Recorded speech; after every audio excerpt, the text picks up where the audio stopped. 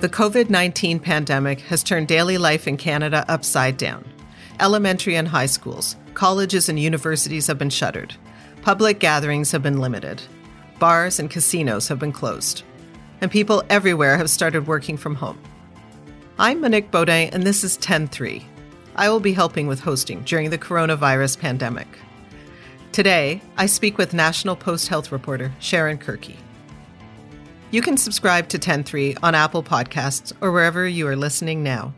Please leave us a rating and a review and tell your friends about us. So Sharon, things have really changed a lot since we spoke last week. On the weekend, you wrote that we were waiting for someone to pull a fire alarm and get aggressive on social distancing. It seems like that has happened in almost all parts of the country. Could you talk about what has changed in Canada in the last week? Well, kind of where do we start? Life in Canada is changing very drastically. Since we last spoke, millions of people have been told to essentially shelter in place.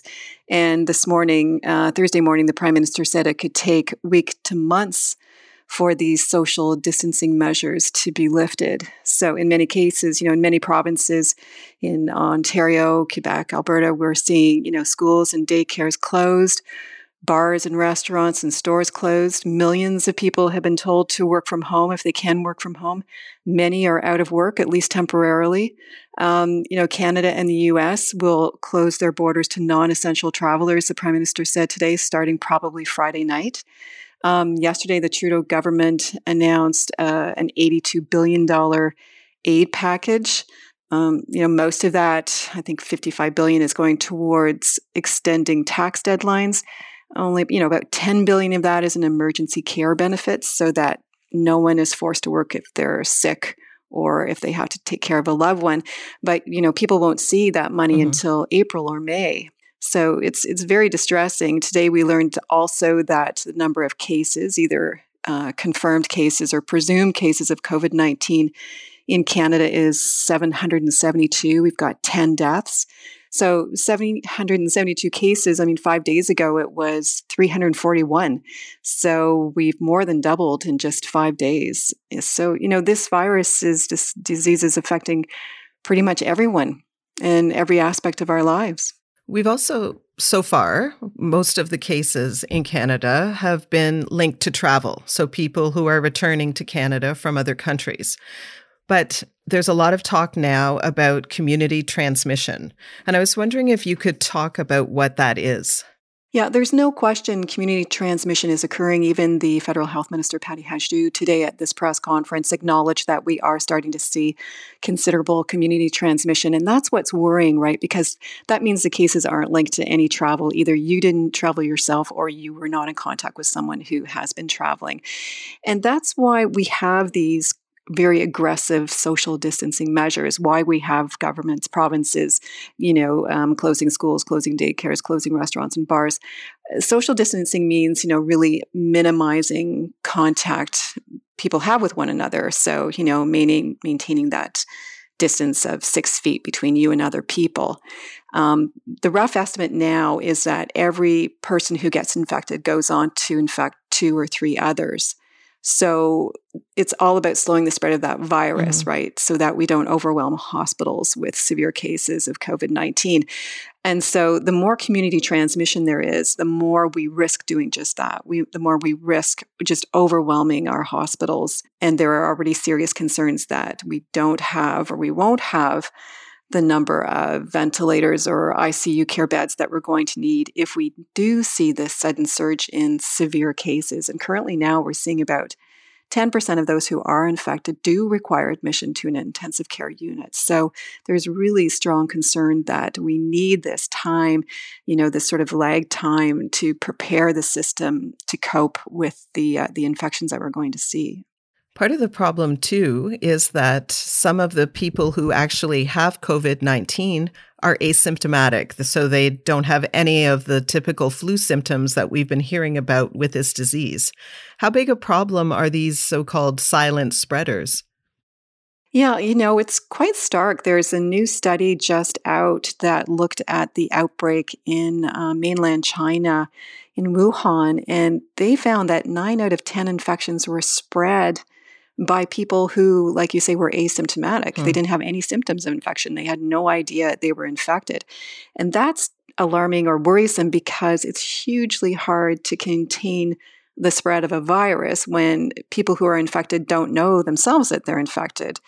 And again, that's why it's really important to not just to ramp up, first of all, testing, so that we should be testing more people, as many people as we can, to get a handle on just how much community infection there already is, but also to then, identify those quote unquote silent spreaders and get them to isolate before they infect others. And because there's this concern that so many infected people are in fact flying under the radar, again, that just adds to, the need to be doing these social distancing things, getting people to work from home if they can work from home, avoiding crowds, avoiding public transport if they can.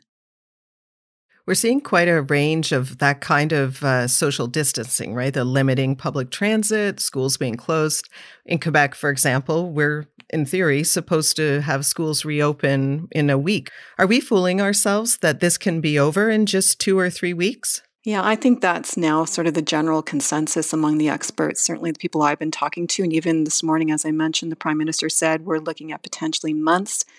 I mean, there's some modeling out there that suggests we could be looking at this situation for a year or 18 months until, a vaccine becomes available. And I guess the worry is that there's so much still unknown about the virus that causes COVID-19. Really, how contagious is it?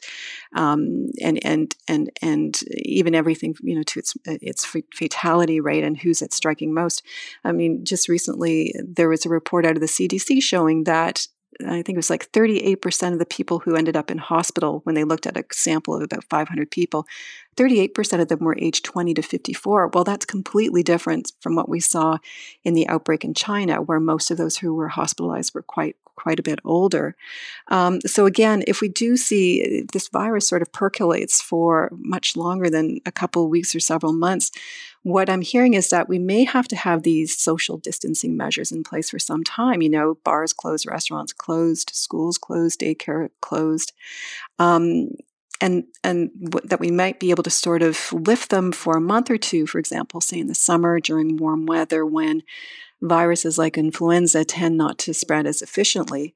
So maybe lift the measures and then have people kind of return to some kind of normalcy and then have to reimpose them again as soon as we start to see any kind of surge in the number of cases. The thinking is that what we'll need is either a vaccine, and that's easily a year away, or herd immunity, sort of natural herd immunity. So we try to get herd immunity with vaccinating people, but natural herd immunity means enough people are exposed to the virus that we get, say, 60% of people naturally immune to it. So that kind of slows its spread. But there's one report out of England, that England's preparing for the virus to last until the spring of 2021, which is, really kind of scary. But it's also very likely, too, that this virus will become yet another coronavirus that causes a common cold, and it'll persist forever. But what we're hoping is not to see like these dramatic surges or dramatic waves in infection. In Quebec today, the premier and our public health director both again reminded people to please stay home as much as possible. People are still going out, they're going shopping, people are getting together. If this goes on for months and months, how long do you think it'll be before people start resisting social distancing? Yeah, that's a real worry. The experts call that behavioral fatigue. So, the idea that with all these shutdowns, again, the idea is to make sure that the cases occur over a longer period of time, right? So that the health system isn't suddenly swamped. But there are fears that if the restrictions either happen too early or if they have to last for weeks or perhaps even months, that people become, more and more uncooperative, right? More frustrated. They're not so vigilant. We saw it in SARS. There were reports of young people partying during the SARS outbreak. And, it's interesting because we have this kind of new rallying cry, flatten the curve, flatten the curve. Everybody's heard that phrase now. Theresa Tam, the Chief Public Health Officer for Canada today, said we don't need to flatten the curve, we need to plank the curve. We really need to pound it down. But, people are really nervous because of what we're seeing happen in Italy, which has gone from like 100 cases to 30,000 cases in just weeks. And I think the most recent figure is 3,000 deaths. In fact, the deaths in Italy now have surpassed the deaths that occurred in China. And there were pictures today of like military fleets carrying coffins of coronavirus victims out of, towns. So, that's resonating with people as well. But there's, also this idea that we can kind of shift everything to a new entirely virtual world, a new virtual space where we can all just, hunker down and still go about our day in this virtual world. But, it's not so simple. And it, can also have, pretty major psychological fallout. I hear my friends talking about they're feeling anxious. There's kind of this low percolating amount of general anxiety. And not everyone has the ability to distance themselves from others, right? People living in homeless shelters, people in nursing homes, people in long-term care homes. And there are, real valid concerns that anxiety levels are going to go through the roof the longer the shutdowns persist, especially with people who already have underlying mental health issues. So it's a real trade-off, right, to avoid a rebound in transmissions, a rebound in cases, the risk that if we lift these measures, we might then see cases take off. But it's hard to imagine how people are going to tolerate staying home for potentially months. France just today announced that anyone who wants to leave their house, they have to fill out these forms, right? They have to write my name, my date of birth, the reason for why I'm leaving my home. I'm working, I'm traveling, I want to go for a jog in the park. And they've sent out 100,000 troops, police to enforce these forms. That's wild. And how long will people tolerate that? So there's new research out that shows that the virus can live on surfaces for up to 72 hours. What kind of an impact do you think that this new information is going to have on social distancing? Yeah, that was a paper that was just released that shows, as you say, COVID-19, as the virus that causes COVID-19 is detectable in aerosols for up to 3 hours and 24 hours on cardboard and up to 3 days on plastic and stainless steel. So what that's giving us is a really better insight into just how long this virus can last outside the human body. We had some ballpark figures, but it suggests it lasts longer than they originally expected it did. And also, so again, this just really reaffirms that public health messaging about, avoiding close contact with anyone who's sick. I've read that a single cough can produce up to 3,000 tiny droplets containing the virus. And, those droplets land on other people, they land on our clothes, they land on our surfaces, but even smaller ones, smaller particles can kind of linger in the air. So it all supports that advice to, clean and disinfect things that we touch often, like doorknobs, our mobile phones, hard work surfaces, and sneezing and coughing into the crook of our sleeves and not our hands. Just really being very careful about basic hygiene, hand hygiene especially. We're hearing that different provinces are taking steps to try to prevent the health systems from being overrun.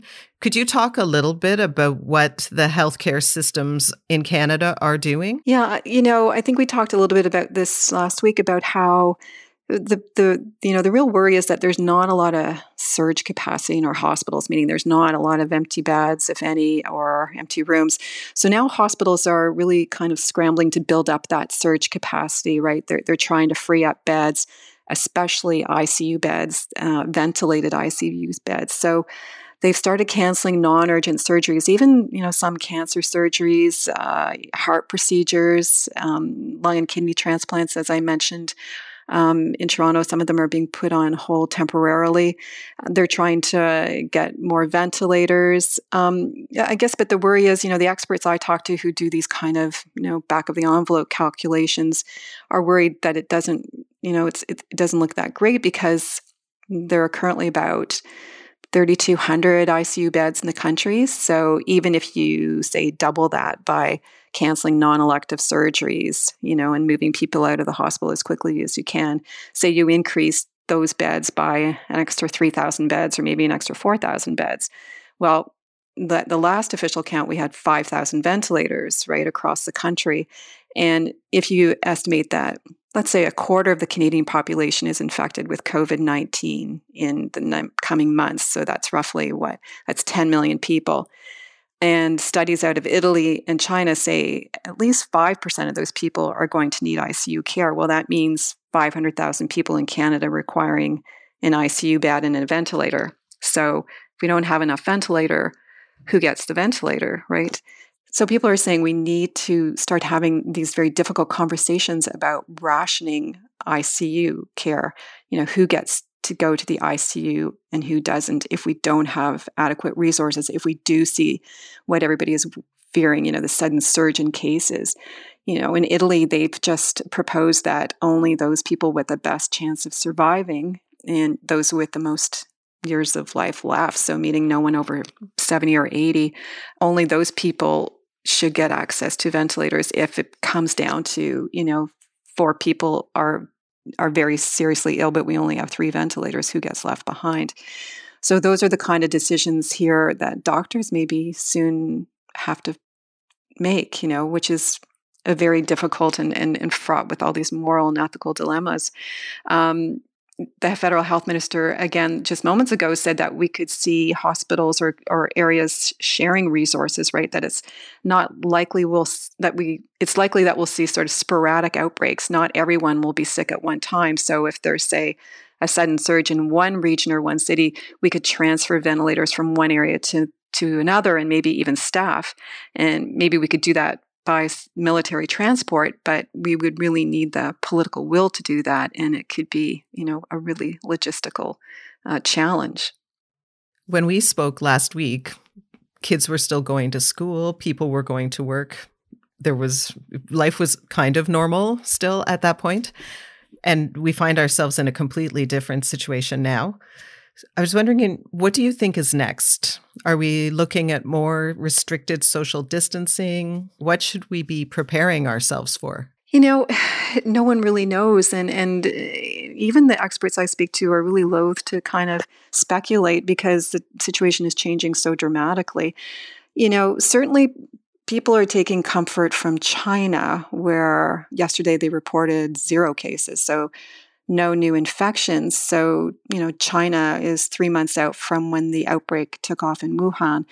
The thing is, China needs to go through 2 14-day incubation periods of having no new cases before they can say, yeah, we're out of the woods now. And people estimate that Canada is about 2 to 3 weeks behind Italy, where the deaths, as I said, have now surpassed the deaths in China. So it's really hard to know what's going to happen. Will the virus peter out in the summer months like some of these viruses tend to do? Will it just become another seasonal coronavirus like, the 2 other coronaviruses that cause a common cold? I mean, really long-term suppression, long-term social distancing strategies. They may not be a workable option because it could just devastate the economy. There's some modeling that says a 3-month lockdown, that 3 months of population-wide social distancing might reduce deaths by up to half, and reduce that really peak demand on hospitals that everybody's worried about by 2/3. So that might be sufficient. But, there's general agreement that public health interventions like this can be really disruptive, on societies. And, really nothing like this has ever been attempted before at this scale. So it's not clear how, societies are going to respond. But it's like German Chancellor Angela Merkel said, we aren't doomed to helplessly watch this virus spread, that we are taking action. But, there could be really difficult days ahead. Sharon, thank you very much for this. Oh, you're welcome, Monique. 10-3 is produced by Carson Jarama. Theme music is by Bryce Hall. Thanks to my guest, Sharon Kirky. I'm Monique Baudin. Thank you for listening.